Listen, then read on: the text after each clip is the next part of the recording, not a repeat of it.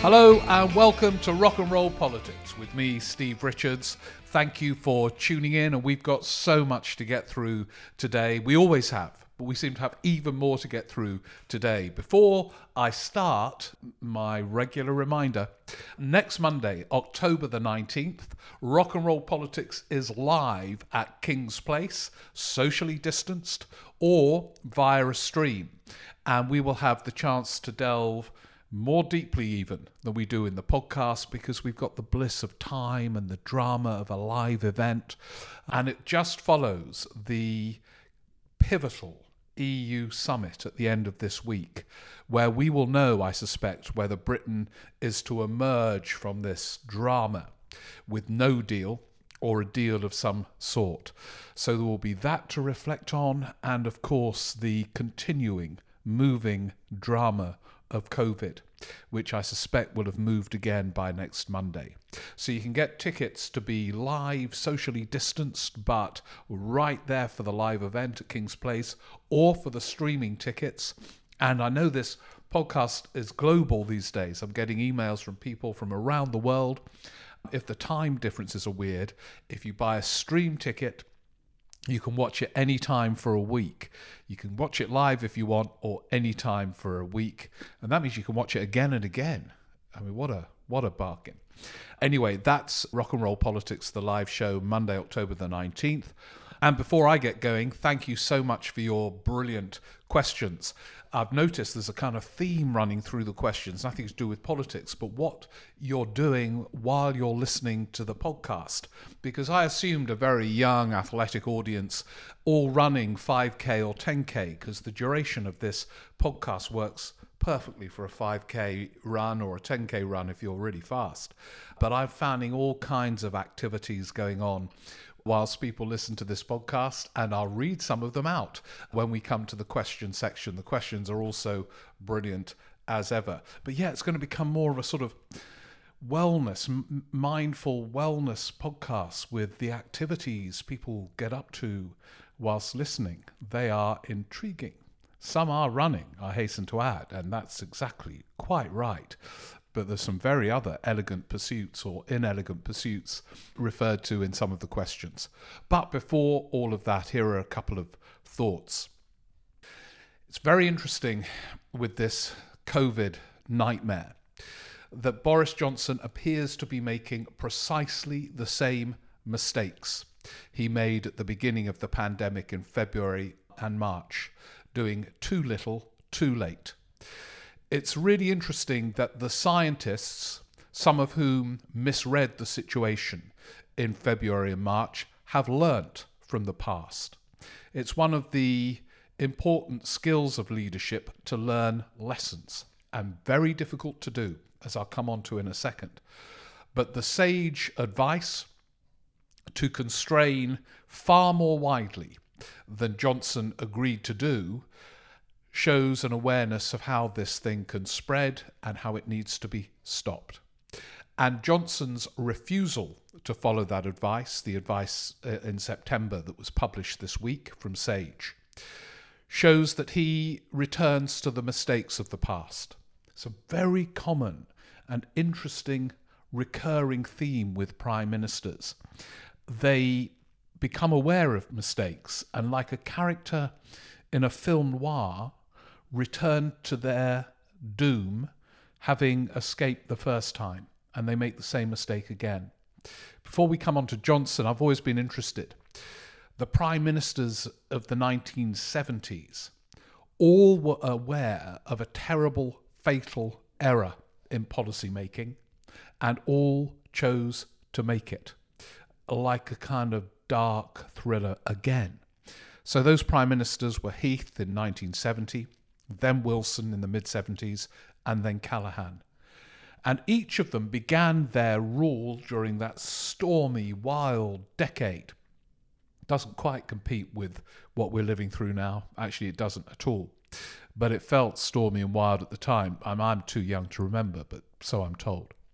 But anyway, in 1970, Heath came in, dead against incomes policy, pay and incomes policy, where government determines the amount of pay that can be doled out, the pay rises. He was dead against it. But for good reasons, rather noble ones, as unemployment hit about 1 million, he panicked. He had been brought up in the 1930s and knew the terrible social and economic consequences of unemployment. As trade unions became more muscular, the miners, after the quadrupling of oil prices, started putting in big wage demands and were striking to try and get them. Heath panicked and introduced a pay policy, a very characteristically convoluted pay policy, a politically insensitive pay policy, and it brought him down. He called an early election because he was having problems implementing that policy, posed the question, who governs? And the voters said, not you. In came Wilson, who had made a great virtue during the election campaign in February 1974 that he opposed incomes policy, and in effect introduced one before he retired, exhausted, burdened by the terrible demands of leadership. In came Jim Callaghan. He didn't think he'd need a pay policy. He was from the unions. He had a rapport with the unions. And he was ferociously opposed to pay policy in the early to mid-1970s. And then he panicked and introduced one and walked towards his doom. The winter of discontent was a row with the unions over his attempts to impose a pay policy. So each of them knew it would lead towards their doom, and each of them chose the policy knowing what had happened in the past. And so we come to Johnson now with COVID. Even he, has had time to reflect on the mistakes he made in February and March when he underestimated the scale of what was required. And he knows he made mistakes. You don't have to be a genius to recognize it. And yet, in September, when it was beginning to rage again, he chose the same course, to do less rather than more. And I suspect with the same consequences. He has chosen to guide the country towards another cataclysmic moment, and he chooses to walk towards his own equivalent of doom. It's too early on for him to fall over such a move, but I can tell you if things go badly wrong again, he will be deeply, deeply wounded. A figure whose authority has already been hugely called into question. But he's chosen it. He's chosen not to follow sage, and people will be saying again soon, indeed they're saying it this week, it's too little, too late. The words that tormented him, haunted him in April and May of last year are back because of the course he has chosen. And it's interesting, he is using the language of Blair and the third way. He's arguing that it's a balanced approach. And of course, these are nightmarish dilemmas. But Johnson, at his press conference on Monday, said, look, some are saying don't do anything, his libertarian wing of his parliamentary party, which incidentally, on the whole, also comprise many of the hardline Brexiteers. And then he says, there are people calling me to do nothing, and there are people calling me to do more. I am taking a balanced approach, trying to let the economy breathe, and there was Rishi Sunak standing next to him. And at the same time, trying to save lives. But there's something about the third way which is deceptive. It sounds very comforting, as if there's always a way through where you avoid taking a really tough, decisive decision, and you can bring all kinds of people with you by navigating between two conflicting demands. There are two things about that third way. First of all, you have to be an ardent believer in it. It might be a shallow philosophy, but you have to believe it deeply. And so Tony Blair was a completely committed third wayer. He believed in it almost as a philosophy, that he would see a dilemma and think, right, there's a middle way through here that I can keep Murdoch and his newspapers and his readers on board, but also keep most of the Labour Party together, and a big tent of support will be sustained. But on big, big policy areas, it didn't work, even for a master of a third way like him. So on Iraq, the third way did not work for Tony Blair. Some people say with Blair that Iraq was an aberration, that he became evangelical and committed irrespective of electoral standing or any other consequence. It's just not the case. He tried his normal third way approach.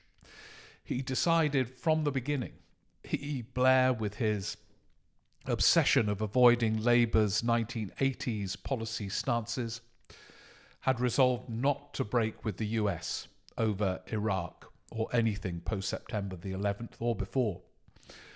But at the same time, he wanted to take with him the internationalist wing of the Labour Party and progressive opinion. So he found his third way. Yes, I back the US, but yes, we will go to the UN to seek a resolution, backing whatever they decide to do in Iraq. He didn't get that resolution, although he sort of pretended he had done, and he was stuck. He was with the US, but without his third way. He had tried and couldn't do it. Sometimes third ways don't work. And with Boris Johnson, he's not a natural third wayer. Look at what he's done with Brexit. It's the hardest possible Brexit route. He could have got an extension on Brexit, which it merited in the best of times, the negotiation over a future trading relationship and all the rest of it, security coordination, demanded a negotiation of more than a year in the best of times. He didn't want it. No, we're out. January the 1st, we're out. And these are the worst of times. And still, Britain is crashing towards that December the 31st deadline with either a flimsy deal or no deal. We'll know more at the end of the week with the EU summit. This is not third way politics.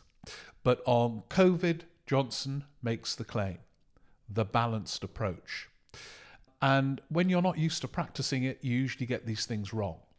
When there's a sort of jarring twist in a leader's approach, you know something isn't quite working, isn't quite adding up. It kind of like politics is like music, and when the music doesn't flow and is discordant in a melodious piece, not that Johnson's leadership has been melodious, but you know what I mean, it doesn't work. But more than that, more fundamentally than that, when faced with these epic policy areas, you have to be decisive.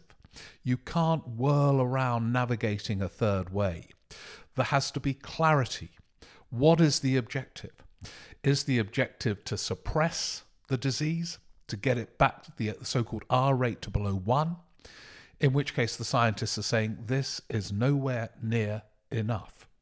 So is it the sort of Sunak, let's live without fear approach? In which case, how and in what form without the NHS becoming overwhelmed and grotesque levels of contagion and death? It's not at all clear.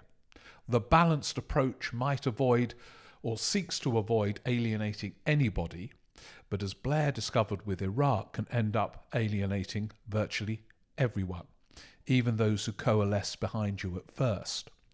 And so I think he's making a mistake. I think he should have been much harder earlier on. Some of you might well disagree. And of course it is very difficult. And there are economic consequences whichever route is taken.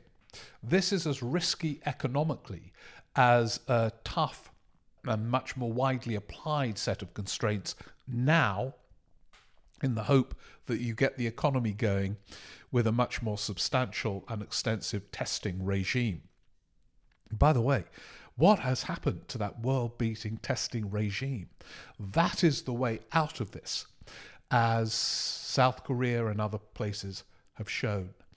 And that route is not available in the UK for reasons that can be explored in a podcast or 25 podcasts in the weeks to come. So I think we're going to see, and it will begin this week, a sense that it's not enough and more measures announced, and they won't be quite enough. And then gradually, but behind the curve, Johnson moves towards some kind of national lockdown, although I suspect it will be called something else. But too little, too late. Words that haunted him earlier in the year, and he's chosen a route in which they can be applied again. These are strange times. Oh yeah, and on these weird times, Keir Starmer needs to do more. One of the arts of leadership in opposition is to give the impression always that you have a plan. That is a protective shield to give greater validity to your critique of the government. Starmer's critique of the government is brilliant. And, you might have heard me being texted. Keir Starmer, no, it's not him. Starmer's critique of the government, everyone agrees, has been highly effective. But when I heard any questions, I don't know if any of you heard it last week, and they had someone on from their front bench, and she was saying, no, it's not for us to say what we would do. That's the government, and we will critique the government. And there are too many plans out there for us to add our ideas. No. The art of opposition is to give the impression of a plan. And you can sort of see it by implication, local testing regimes, much more involvement of local leaders, a more extensive economic package, but it needs to be brought together as a plan. And people like Starmer and other front benchers won't be asked about it that much. They will be given the space to critique, which is what they want to do. But when asked, all right, then what will you do? You don't come up with the answer, oh, well, it's not up to us. Or, well, us, you have a plan. And it is impressionistic, and opposition politics is partly artistry. Actually, all politics is partly artistry. I mean, to give one example, Blair, when he was in opposition, in the mid-90s, whether Britain should join the single currency was the raging issue.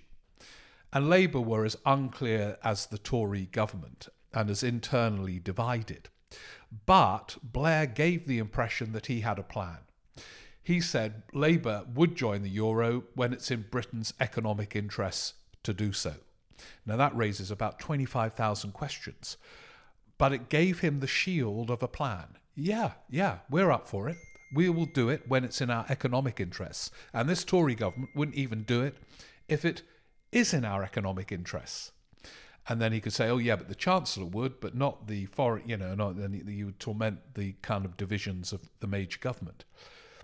It was a protective shield of a plan, but convincing enough for him then to have the space to torment Major with what Major and his cabinet were doing wrong and were divided over.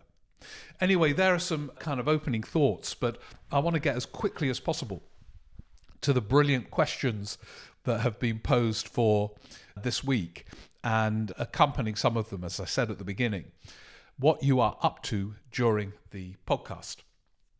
So let's go through some of them. Phil O'Dell has posed a question about Cameron. I don't know, Phil, whether you're reading Cameron's biography. It's come out in paperback. If you are, don't bother. If you read my book on prime ministers, there's a chapter on Cameron, and that really is, it only merits that amount of time. Life's too short. But anyway, do you think, this is Phil's question, do you think David Cameron regrets not staying? How would he have fared in getting Brexit done and dealing with COVID?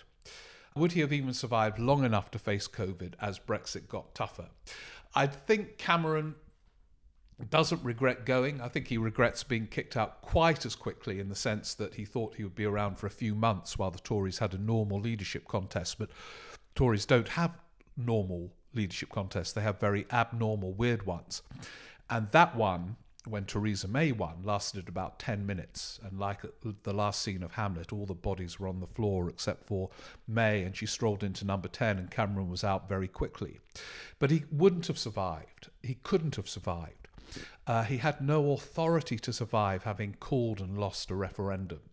I think in an ideal world, if he were there, ideal being a sort of slightly odd word because he was a poor prime minister. He was an insubstantial, shallow prime minister. But he, I think, has publicly said that he would have gone for the Norway option and assumed that would be the option.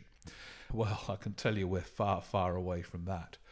Paul McFarlane actually asked a question, kind of relates to what I was saying at the end of my opening spiel. Well, it's Keir Starmer related. Being forensic and exposing this government's incompetence is great, but will Keir Starmer's clearly set out where he stands on other areas, and will that result in him losing support from Labour voters and trade unions? And doesn't the fact that Labour had lost Scotland and is very unlikely to get many seats there in the foreseeable future mean it's unlikely Labour will be elected into government at the next election? Big themes about Labour. Part of the art of leadership, I mentioned one in opposition, which is always to give the impression you have a clear sense of where you're going on any big issue, is also to form policies, to articulate values that unite as much of your party as possible whilst appealing to a wider electorate. Now, Starmer doesn't actually have to do that yet. The pandemic is so overwhelming that he has the space to do that, but it's a space that faces all opposition, a challenge that faces all opposition leaders, and it will be a key test. This leadership business is really tough, and I think that's probably the toughest of the lot. Can Labour win without Scotland? Starmer has publicly said they can't. They need to make gains in Scotland. How? Well, that's another whole podcast, Paul, and the answer is by no means clear. Ruben Chaplin asks about Corbyn. To what extent should Starmer worry about the revolt on the left as reflected in Unite announcing they weren't going to pay as much money to Labour? And is there a historical precedent for this, e.g. Kinnock, Blair, Wilson? Well, that is interesting because each of them responded differently. Kinnock had to take his party on. He had no choice. They had been slaughtered when he became leader in 1983, and he took them on very ostentatiously, and retrospectively has gained admiration for his political courage. But at the time, it meant that he was so much at war with his party, he didn't appear prime ministerial by 1992. Kinnock has reflected this himself. And all those expressing admiration for his courage now were not necessarily doing so at the time, including Tory columnists saying he's unelectable, vote Tory.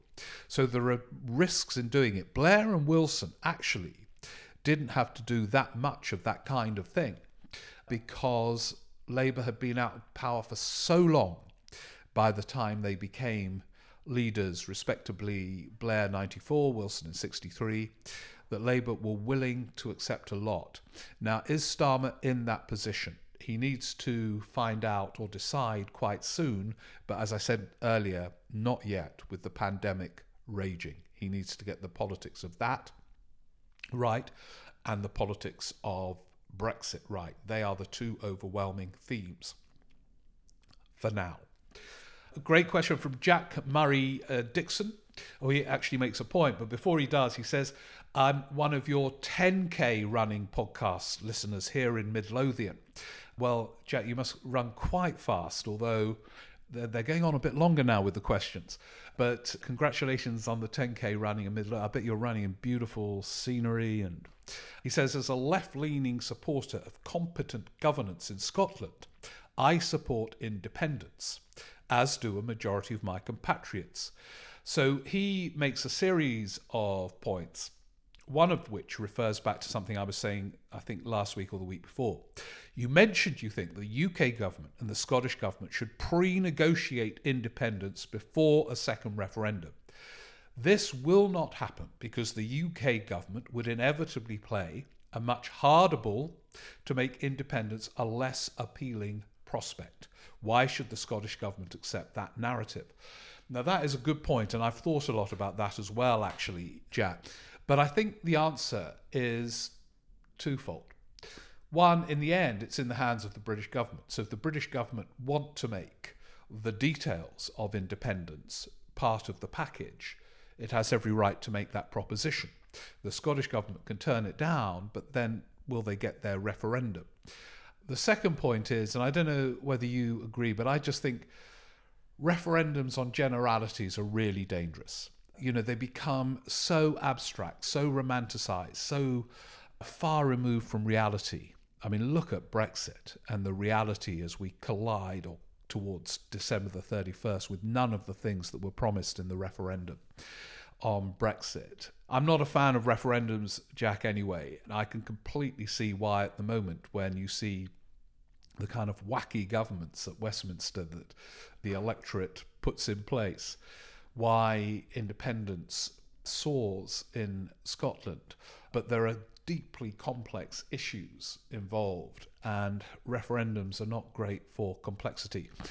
Jack raises a series of brilliant points, which I will return to some others on another occasion, if that's okay, Jack, because if I discuss them all now, you'll have run a marathon at least. So to go to another question. Thank you for that one. Roger Patterson. I'm a regular listener to your podcast, but I also listen to others such as Talking Politics. I wouldn't bother with that one, Roger. Life's short. Please stick with this one. But anyway, on one of their episodes, shortly after the Brexit referendum, the question was asked, how does populism end? So my question is, how does populism end? Does it end when it wins, or do we have to go the full Venezuela kind of sequence, which we haven't got time to explore today? It's such an interesting question. And all I would say now, I've been thinking about it a lot, is that end is not the right term. In politics, nothing ends abruptly. People, for example, when Thatcher fell in November 1990, you look back at the commentaries, the end of Thatcherism as well as her, and it wasn't the end of Thatcherism. And I think even if Trump falls, some of the populism that has swamped the United States during his leadership will still be in place. Some of the assumptions and attitudes that propelled Trump to power, which of course explains why Johnson is in power and why other populists have risen, sometimes will outlive the individual populists. In the end, populism falls when it is challenged by events rather than the rise or fall of individuals. So the populism around Brexit is going to be challenged over the next 12 months when some of those who believed that they were taking back control of their lives or having agencies giving them control, when they find what the reality is like, then the rhythms of populism are challenged. But it's a deep question, probably one for about 25 podcasts. Some of the questions have been asked for the live King's Place stream event, and I will get to them at the live stream event. But here's one from Dominica, Dominica, while she's listening, is doing her homework for a lace-making class at the Conservatoire de la Dentelle in Bayeux. I told you we're global. This is the European dimension. Dominica asks, in the context of identifying, admitting to, and then avoiding further catastrophic errors, is there any possibility that the forthcoming rapid cross-party investigation into the UK's handling of the coronavirus crisis will enlighten or inform future policy? Well, there will be an investigation into the UK's handling, probably in about 25 years' time. I find with these inquiries, I think the remit of this one is exactly as you say, will be what are the lessons learnt, because the government will not want the remit to be what mistakes did the government make. But whether or not we get a clear sense of what happened and why, and whether there are political repercussions from that, I doubt. When you look back at previous inquiries, the political consequences have been virtually nil. The one on Iraq emerged long after Tony Blair had been in power, to give one example of many. So we're running fast out of time here, and you'll all be finishing your 10Ks, etc. Mark Goldberg asks, Mark said, I don't run anymore, and try to stay away from crisps. That's a reference to a listener last week who said he listens to the podcast whilst eating crisps, something I can completely relate to. The larger the packet, the better. And Mark says he loves them too. But he says, he does a 2-hour daily hike over Hampstead Heath listening to the podcast. Doesn't take 2 hours, but maybe you spend the other hour or so reflecting on all the themes and questions that have been asked.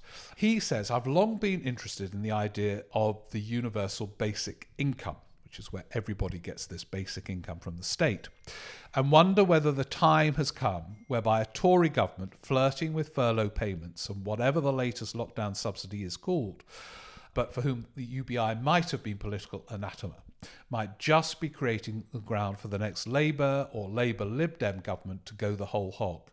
And with what consequences? Yeah, well, it's very interesting. By the way, the universal basic income, as Mark will know, there are some right-wing governments very interested in it as a way of sort of streamlining the whole approach to welfare, making it simple and accessible. So it's not just on the left. I think Starmer, if I were to guess and look 3 or 4 years ahead, will be too cautious to embrace it. But as you suggest, there are a sort of panoply of initiatives in place at the moment which is close to it. So I think, well, let's keep that one under review, and I'll spend more time on that because it's a very interesting one.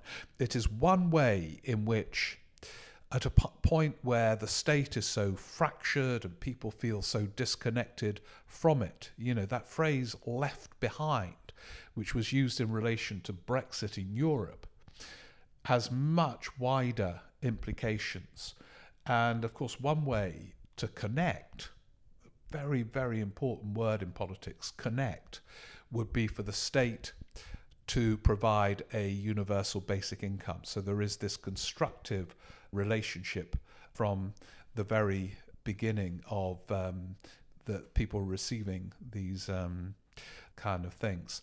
One last question from today. We've got loads of others, which I promise you we're going to get through one way or another. It's from Susan Nicholson. Susan says, I'm not running while listening, probably just pottering. Well, that's fair enough. Her question, who should we be watching in the Tory party when this cabinet of all the sycophants has to crumble? Who with a bit more brains and integrity is waiting in the wings to take over? Obviously, I'm assuming A, Johnson, Gove and Cummings would let such people in, and B, such people exist. Two quite big assumptions. There is no appetite for cabinet government. This number 10 is a very controlling number 10. There have been no equivalent to it, actually. Thatcher, who appeared dominant at the time, was a kind of believer in cabinet government, and she was surrounded by heavyweights who disagreed with her on Europe and economic policy. You wouldn't get that now, I can tell you. Blair wanted a kind of number 10 Johnson has, but he had to face Gordon Brown, who was a sort of form of internal opposition of a formidable kind. This number 10, which is the Vote Leave campaign in number 10, they listened to Gove from the cabinet. Sunak has started to become assertive over COVID, as we've been discussing in this podcast, persuading Johnson to go much lighter. Too little, too late. And I wonder whether the golden boy image will begin to be disturbed in the coming months.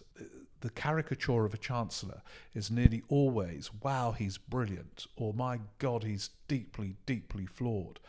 It was very interesting following Brown's career. The wild oscillations were incredible. He was on a high 1 minute, had to come in to save Blair in the 2005 election campaign because he was so popular. Next minute, he was really unpopular. And I think Sunak has been walking on water, but not that is not the fate of a chancellor for very long. So this is a very controlling number 10 without strong cabinet ministers. So I'm afraid your A and B kind of answer themselves, really, and that they will not welcome a wide range of heavy hitters. And I don't really see them existing. Heavy hitters don't emerge from nowhere. They grow. They're tested in kind of different ways, whether it's battling it out in internal party politics or in a cabinet post where they are suddenly tested and emerge stronger. And at the moment, you don't see that happening, but I'll keep you informed. I'm always looking out, as we all are, for those who have these elusive and sometimes hard to define leaderly qualities.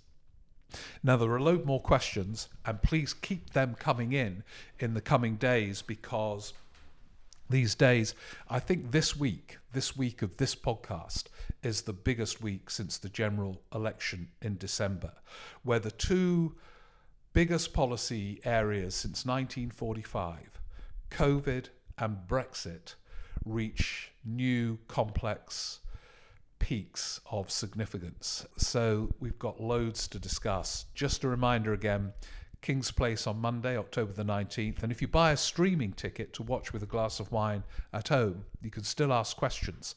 They'll all appear on a screen while I'm on the stage. And obviously they're live at King's Place. We're completely interactive but socially distant, etc., etc. So that's the Monday after the make or break Brexit summit, and with all these other themes whirling around. And as I say, more questions next week. I'll just shut up and focus on the questions, but also I'm going to read some of them out at the live at King's Place on Monday. I'll be reading out some of these questions too and answering them in the second half of that live show, where we delve deep and for longer. Real kind of, you could run a marathon in that time. Anyway, thanks so much for listening in this one. Oh yeah, somebody told me, I always forget to do this, please leave a review, those star reviews if you're listening on the kind of iTunes version of this. For some reason, it's good to have that. So I know some of you have, I'm really appreciative. And if more of you could, that would be great. And see you next week. Thanks so much for your questions. I hope you finished your run if you've been listening to this running.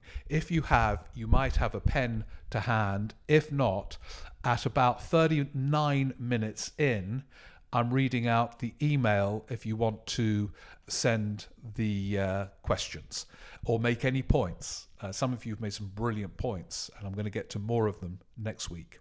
It's steverick14@icloud.com. That's Steve Rick, STEVERIC,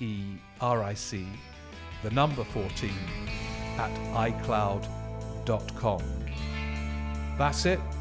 What a week coming up. Keep safe. See you next week. Thanks a lot.